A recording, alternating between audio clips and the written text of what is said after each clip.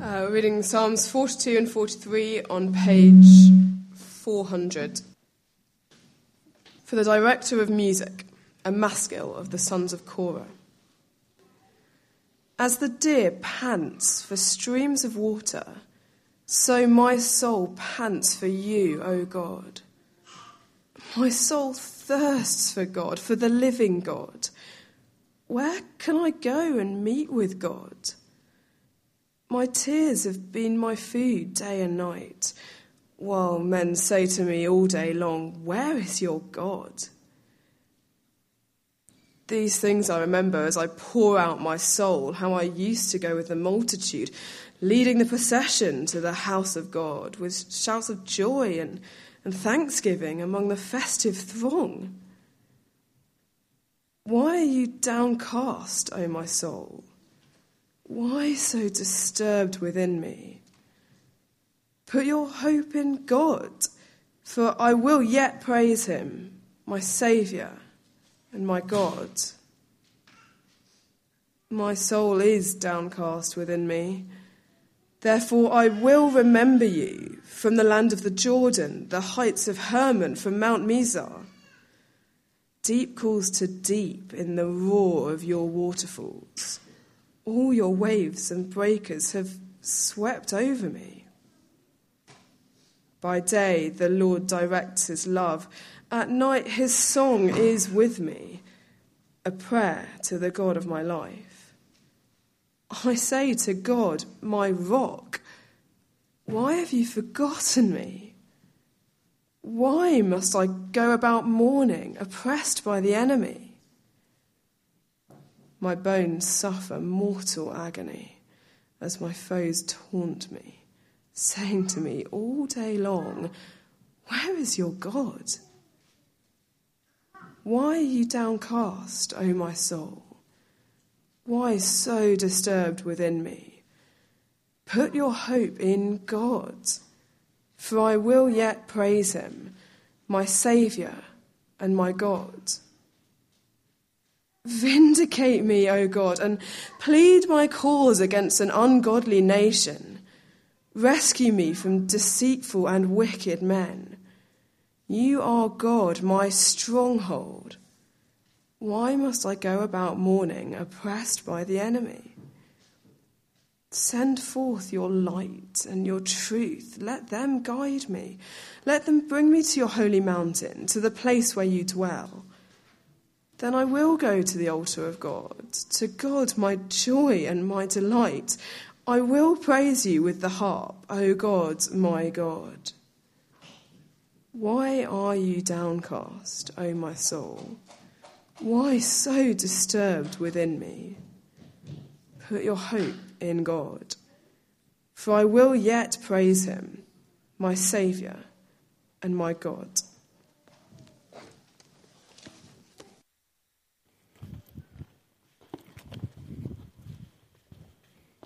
It'd be a great help if you could keep your Bibles open on that page as we turn and look at it together now. But before we do so, let's pray. Father, you alone know how each one of us is feeling here right now. And we pray that as we look at your word, it would be a great comfort to our hearts. And would it lift our eyes to you this afternoon? In Jesus' name we pray. Amen.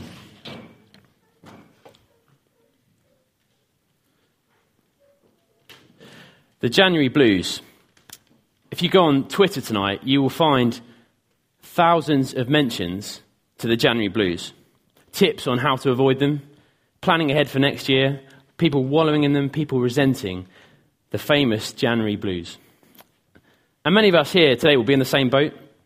Perhaps it was a particularly hard Christmas with the family. Or perhaps the thought of going back to work tomorrow is just unbearable. Or another year alone has just left you feeling bitter. Or maybe just the contrast of being with the family over Christmas has left you feeling pretty sad as you come back to your empty house after Christmas.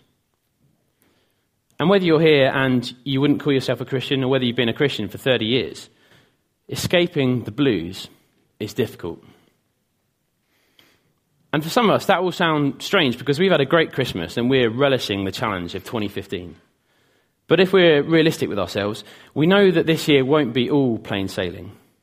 And it certainly won't be for all our brothers and sisters here at Westbury who will need our help.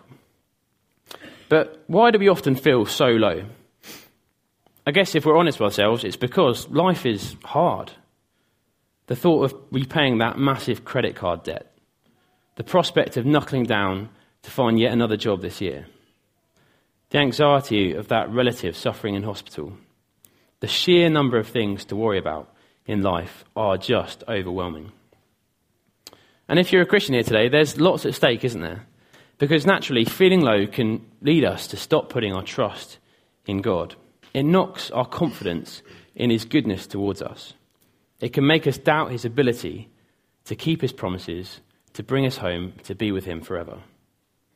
And so what do? Well, we drift from him, don't we? Until eventually we just chuck in the towel and we give up. And if I'm honest, I feel pretty out of my depth speaking on this issue. And I'm really worried about being blasé about the difficult situations that many people will be going through here today. But we've just read a couple of Psalms in which life really is very hard for the psalmist. And like many of us, he's just toying with the idea of chucking in the towel when it comes to putting his hope in God for the future. So we trust that today, what God has spoken and revealed to us in these Psalms will be good medicine for us here. So if you look down at 42 verse 1, where we get a picture of the situation that the psalmist finds himself in, he writes, "As the deer pants for streams of water, so my soul pants for you, my God. My soul thirsts for God, for the living God. When can I go and meet with God?" And we get a glimpse here, don't we, of where wildlife presenter David Attenborough gets his inspiration from as the psalmist describes the scene in detail. And we can picture the deer, can't we, going through the arid landscape without water, wandering for days with no water in sight. He's desperate. He needs it to survive. And in the same way, the psalmist longs for even a tiny bit of God's presence and to know and feel that presence with him. But God, it seems, is nowhere to be found. He feels a million miles away. He can't remember the last time he had an answer to prayer. It seems months ago that he had a quiet time in which God vaguely seemed to speak to him in any way. And God just doesn't seem very relevant or indeed present in the workplace. And when we find him in verse 3, we see a situation means he's sitting down and tucking into a bowl of his own tears. "My tears have been my food day and night." He's so desperate for even the slightest sense of God being with him that he's totally lost his appetite. Nothing appeals to him anymore.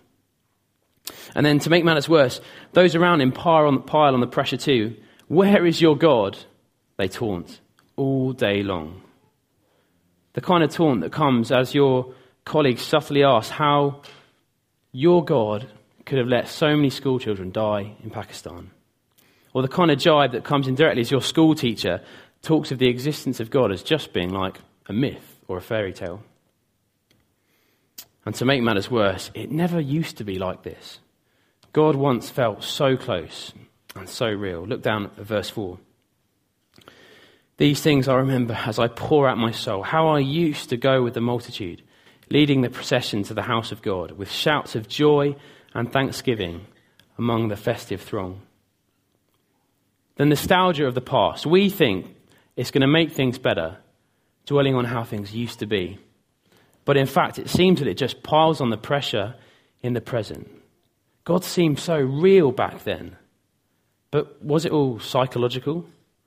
And even if he was there back then, well, where is he now? Remember that conference a few years ago where you felt so close to God? The times when you'd come home and literally want to jump for joy in your room because the gospel was so precious to you. How you used to get up at 5:30 to read your Bible before you went to work because reading God's word was such a delight to you. But why do things feel so different now? Why does God feel so far off? Well, the psalmist, he's a bit like us in many ways, isn't he? Because life is hard, and at times it feels as if God isn't anywhere to be seen. And a bit like the psalmist, our knee-jerk reaction is to listen to ourselves.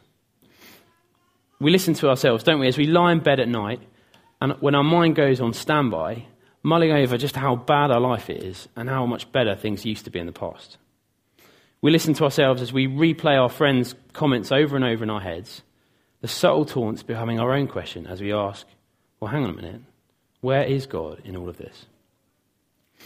It's those thoughts that come to us the first thing in the day as we wake up and dread the day ahead. You don't choose to have them, they just happen. And that's listening to yourself. Now, I don't know much about photography, but I know that on a decent camera, you have two settings for focusing the camera. You have an automatic focus and you have a manual focus. It's easier to use the camera using the automatic focus setting because it focuses on the biggest thing in the picture, the thing in the foreground of the shot. And in the same way, when we listen to ourselves, it's like we're in automatic focus. We instinctively focus on the big things, the big problems that are in the foreground of our lives, which then, in turn, dictate how we feel. And so what we'll do, we'll simply feel crushed and we'll feel downcast. Well, the big question is, how are we going to keep going, putting our hope in God in the Christian life? Well, today I want to focus on a couple of ways these Psalms help us when we find ourselves automatically focusing on the hardships of life and feel downcast.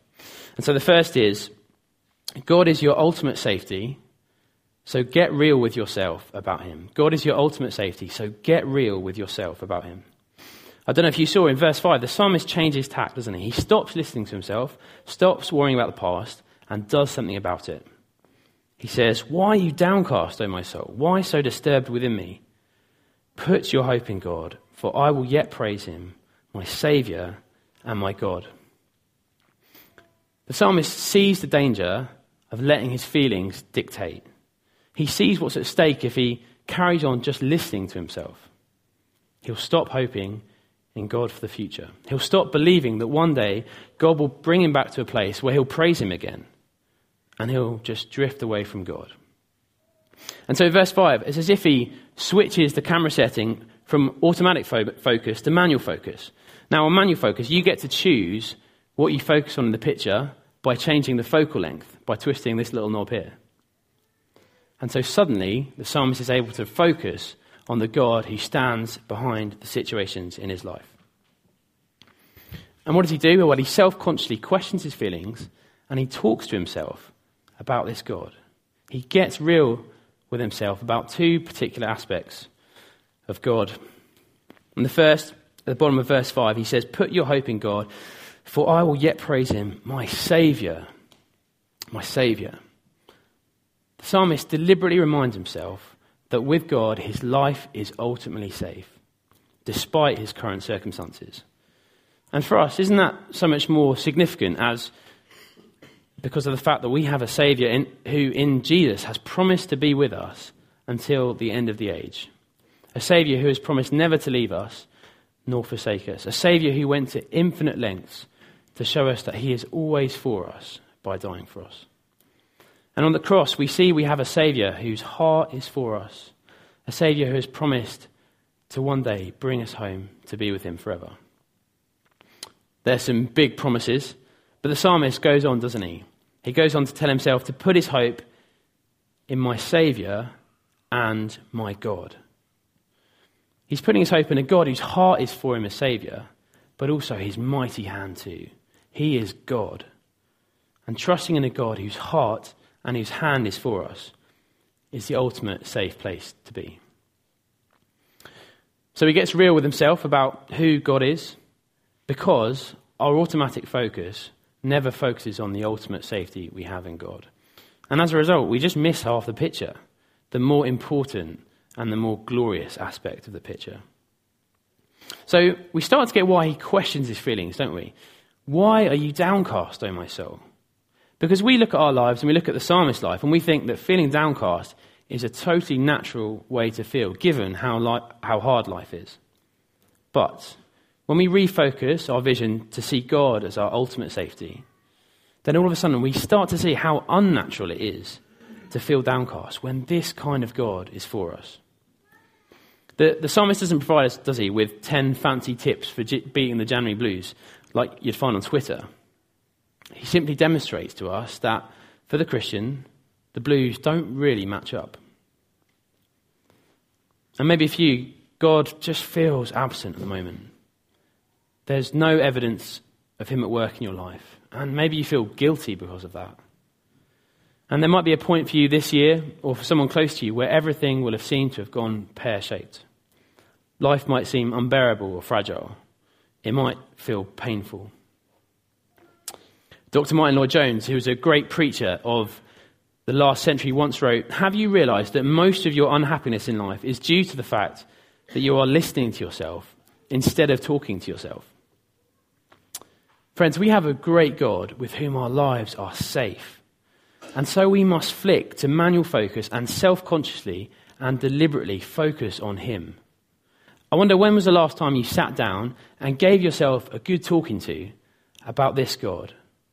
Or when was the last time you deliberately put on a Christian album in the car as you're driving on the M4 with words that mean you can tell yourself the truth about God? Just flowing through life and listening to ourselves will blur our vision of who God is. But getting real with ourselves about him reminds us of reality and enables us to keep hoping in him for the future. If the psalmist thought that was going to solve the problem, he was wrong, wasn't he? And in fact, so are we, if we think that the battle to keep trusting in God's promises for the future is going to be anything but easy. Look down at verse 6. The psalmist carries on. He says, "My soul is downcast within me." We're back to where we started, aren't we? Life is still hard. And at every moment, we switch back into automatic focus. The psalmist here, he finds himself in the far north of Israel, in the heights of Hermon, by the river Jordan, miles from Jerusalem, the place where God had chosen him to make himself known. His location makes him feel as if God has left him alone, has forgotten him. And you might be able to resonate with the psalmist's feelings in verse 7. He says, "Deep calls to deep in the roar of your waterfalls. All your waves and breakers have swept over me." Now, I remember as a kid on the north coast of Cornwall in the freezing water on the bodyboard for the very first time. And that my super keen dad wanted me to get me surfing from the age of about 2. So he gives me a helpful shove to get on a wave, and I start on the wave, and all of a sudden I catch it and I think, great.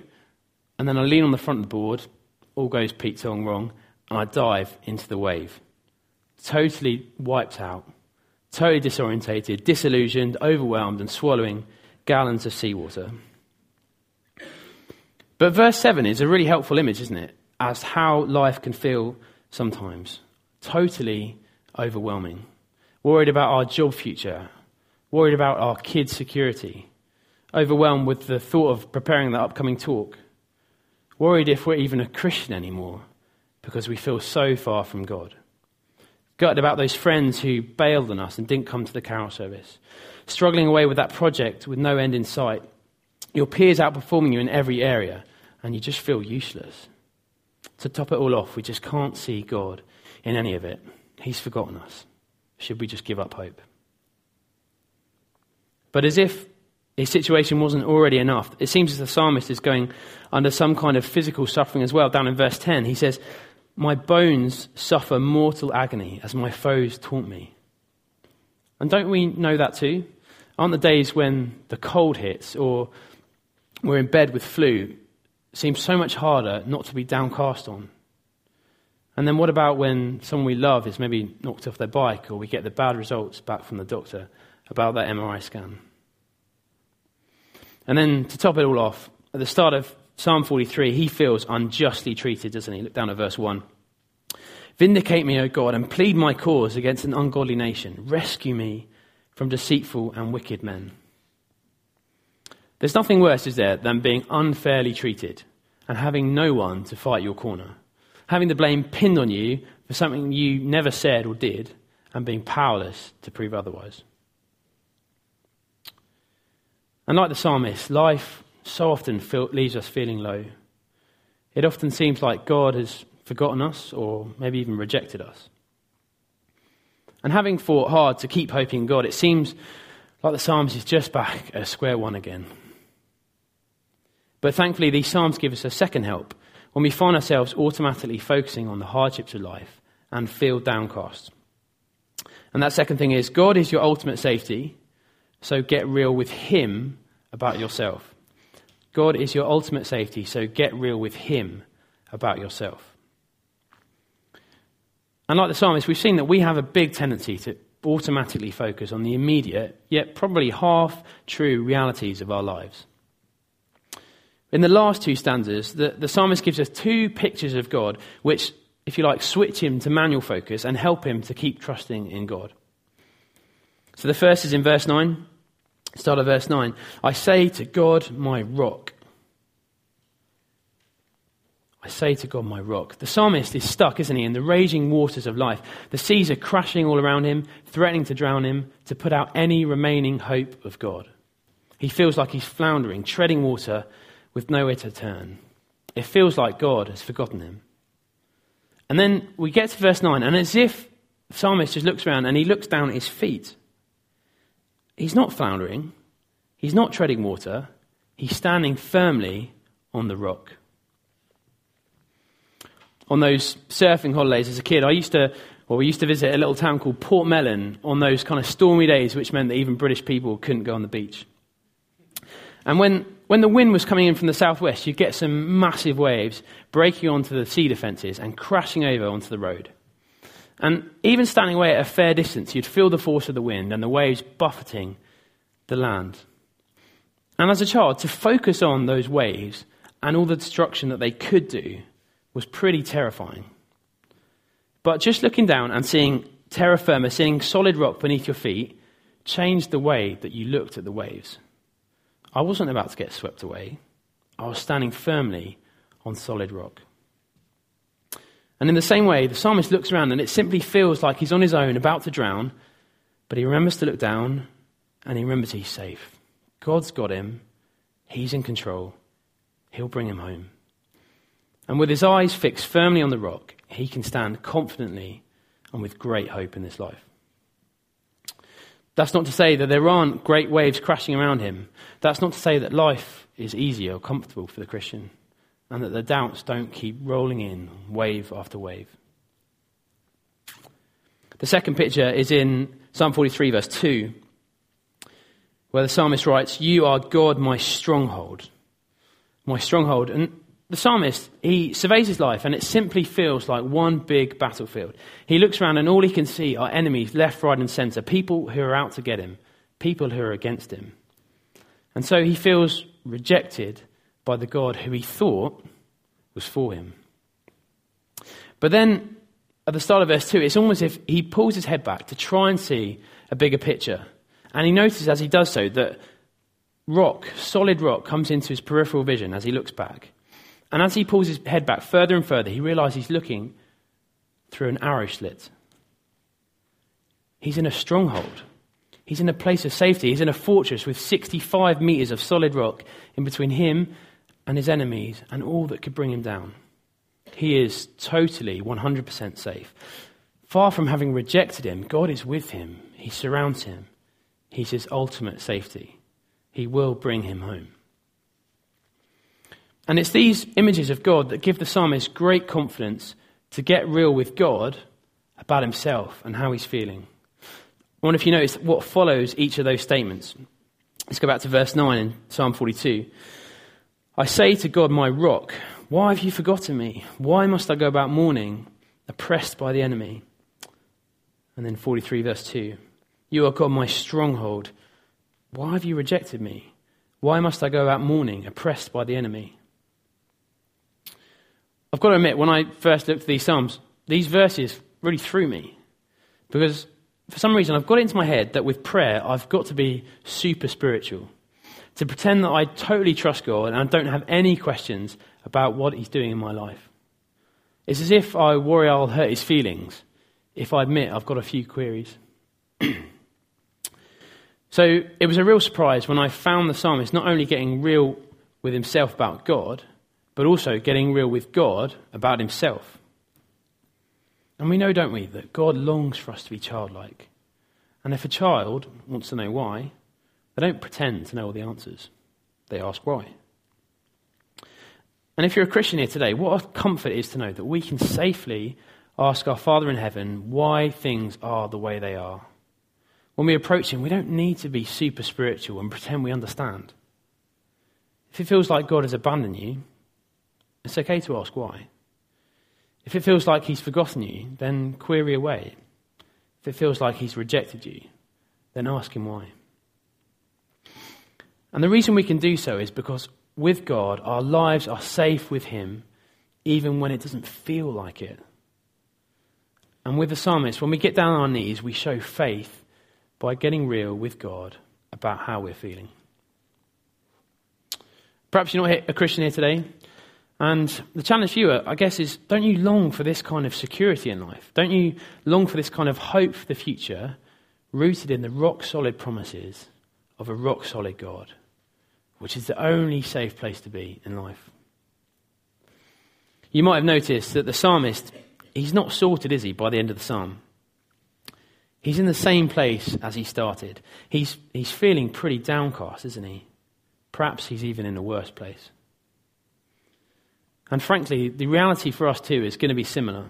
Our lives are going to be a constant struggle to manually focus our vision from our circumstances to our ultimate safety. And for some of us, that battle will be harder than others. And we'll need each other to speak those truths into our lives. But keep going, putting your hope in God, because there will be a day when the battle is over. And that's what the psalmist was looking forward to, the day when he'd be back home. Look in 43, verse 3. Send forth your light and your truth. Let them guide me. Let them bring me to your holy mountain, to the place where you dwell. Then will I go to the altar of God, to God my joy and my delight. I will praise you with the lyre, O God, my God. So, in the midst of the January blues, in the midst of this year, let's keep on putting our hope and our confidence in this God who will bring us safely home, where we'll never be able to take our eyes off the beauty of our Saviour for all eternity. Why are you downcast, O my soul? Why so disturbed within me? Put your hope in God, for I will yet praise him, my Saviour and my God. Let's pray. Father, thank you so much that you are our rock and our stronghold. Thanks so much for the confidence that we can have that you will one day bring us home to be with you because of the Lord Jesus.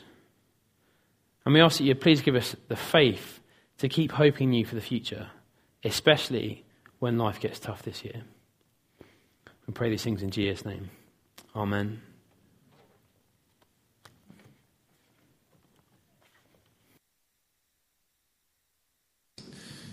And I'll ask Ben to join me again at the front. I've got a couple of questions here. One is a kind of question of clarification. It says this, Ben, what does it mean to be brought to God's holy mountain, to the place where he dwells? Psalm 43, verse 3. Yeah, What's that phrase mean? Great question. So if you look back at Psalm 42, verse 6, we get an idea of where the psalmist is maybe geographically. So it seems like he's in the land of the Jordan, the heights of Hermon. That's about 120 miles north of Jerusalem. And Jerusalem is where God's temple was, where God had chosen to make himself known. And the temple was built on the holy mountain, Mount Zion, which is a reference to that in verse 3. And that symbolically was the place where God dwelt. And I think we see from elsewhere in the psalm that that's not only where God was. In verse 8 of chapter 42, we see that God is with the psalmist even in that moment. But symbolically, the Temple Mount in Jerusalem was the place where God dwelt.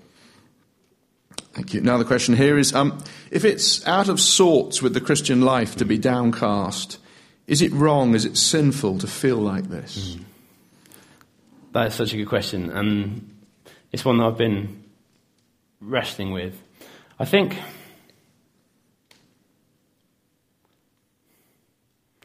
our experience is that that's what the Christian life is like, isn't it? As in, we do feel downcast. The good news is that in heaven, when we live in a sinless world, we will see God for who he is, and our eyes will never be taken off of him. And therefore, will never feel downcast. But in this life, there are moments when we do feel downcast because problems are hard and problems are difficult and life is very hard. And therefore, there are times when we do feel downcast. But I think, in answer to your question, I don't know. I don't know if it's sinful or not. I don't know if you've got a word on that. But I'll just say something about the response to that. I think there is a temptation in there to feel guilty when we feel downcast as a result. But even in those moments of guilt, I think the call in this psalm is to raise our eyes beyond our guilt. Because I think the danger for me is that I can feel guilty that God doesn't feel present in my life, that he feels absent. But actually I can start wallowing in my guilt rather than lifting my eyes to see the glorious Saviour I have and the guilt that he takes when he dies on the cross for me. But I don't know if you've got any more thoughts on that, Mike. I don't think any particular wisdom. I guess there are two things. One is I can wallow in my own guilt when actually I need to look to the Saviour who's forgiven my sin. It means I can press on. I'm accepted. Don't be so self-absorbed. But there's the other thing of just feeling like he's a little bit distant and life is hard and you wonder where he is. I don't think it's wrong or sinful to ask the question. The Psalms are full of that question. Where are you, Lord? But we're told again and again that we're not yet there. We're not yet home. The journey has begun. He's got us. We don't know all the answers, but we know that he's taking us home. And what we're called to do again and again is to hold on to the promises he's made and trust him. And one of our dangers is we want to live by sight. We want it to look all sorted now. And the scriptures call us to live by faith and to trust that one day all be sorted. Just a final question, Ben, is you call us to refocus on him. Where are we meant to look? Good question. I think it's a standard answer to a question. Look at his word. That's where God's chosen to reveal himself to us. So part of it will just mean, okay, well, reading our Bibles each day, but it's not just that. I think it's more than that. And I think there are loads of practical ways in which we can see God as he's revealed himself in his word, and we can remind ourselves of those truths, not just in a kind of a passive way where we float along, but more in an active way where we distinctively choose to remind ourselves by speaking out loud to ourselves, and maybe getting up each morning at the beginning of the day and saying, instead of letting those thoughts just drift in about how hard the day is going to be and all those problems that you're facing, choose instead to remind yourself about God is your rock and God is your stronghold. And pictures are great, aren't they? Images are really helpful ways of kind of latching on to the things that we know about God. So we're refocusing to look at God and all he's done for us in Christ rather than the big problems in our life. Just say a little bit more about that, Ben, because I think my friends would say this is just some kind of spiritual coping mechanism. This is just a kind of fantasy comfort blanket. You focus on these ideas of God to keep you going through tough times. I have another method. It involves going for long walks or whatever it is. Your method is to do this weird spiritual thing. What's to say this isn't just kind of spiritual comfort blanket, wishful thinking stuff? Yeah. I think the difference is that the Bible says that these things isn't just a spiritual comfort blanket, but these things this is real reality. So when we just focus on the big problems of this life, we're only looking at half the truth. But when we see and focus on the Lord, then we're seeing the bigger picture, if you like.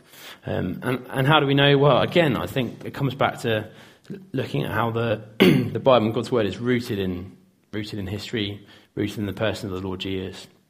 And I'll say whether we're strong, if we think that Christianity is ever just a crutch, then I'd go back to look at this is not a myth or a fairy tale. This is real historical stuff that really did happen. I don't know if you want anything to add. No, that's great. Thank you. I haven't got things to add. Thank you so much, Ben. Thanks, Mike. Go and sit down.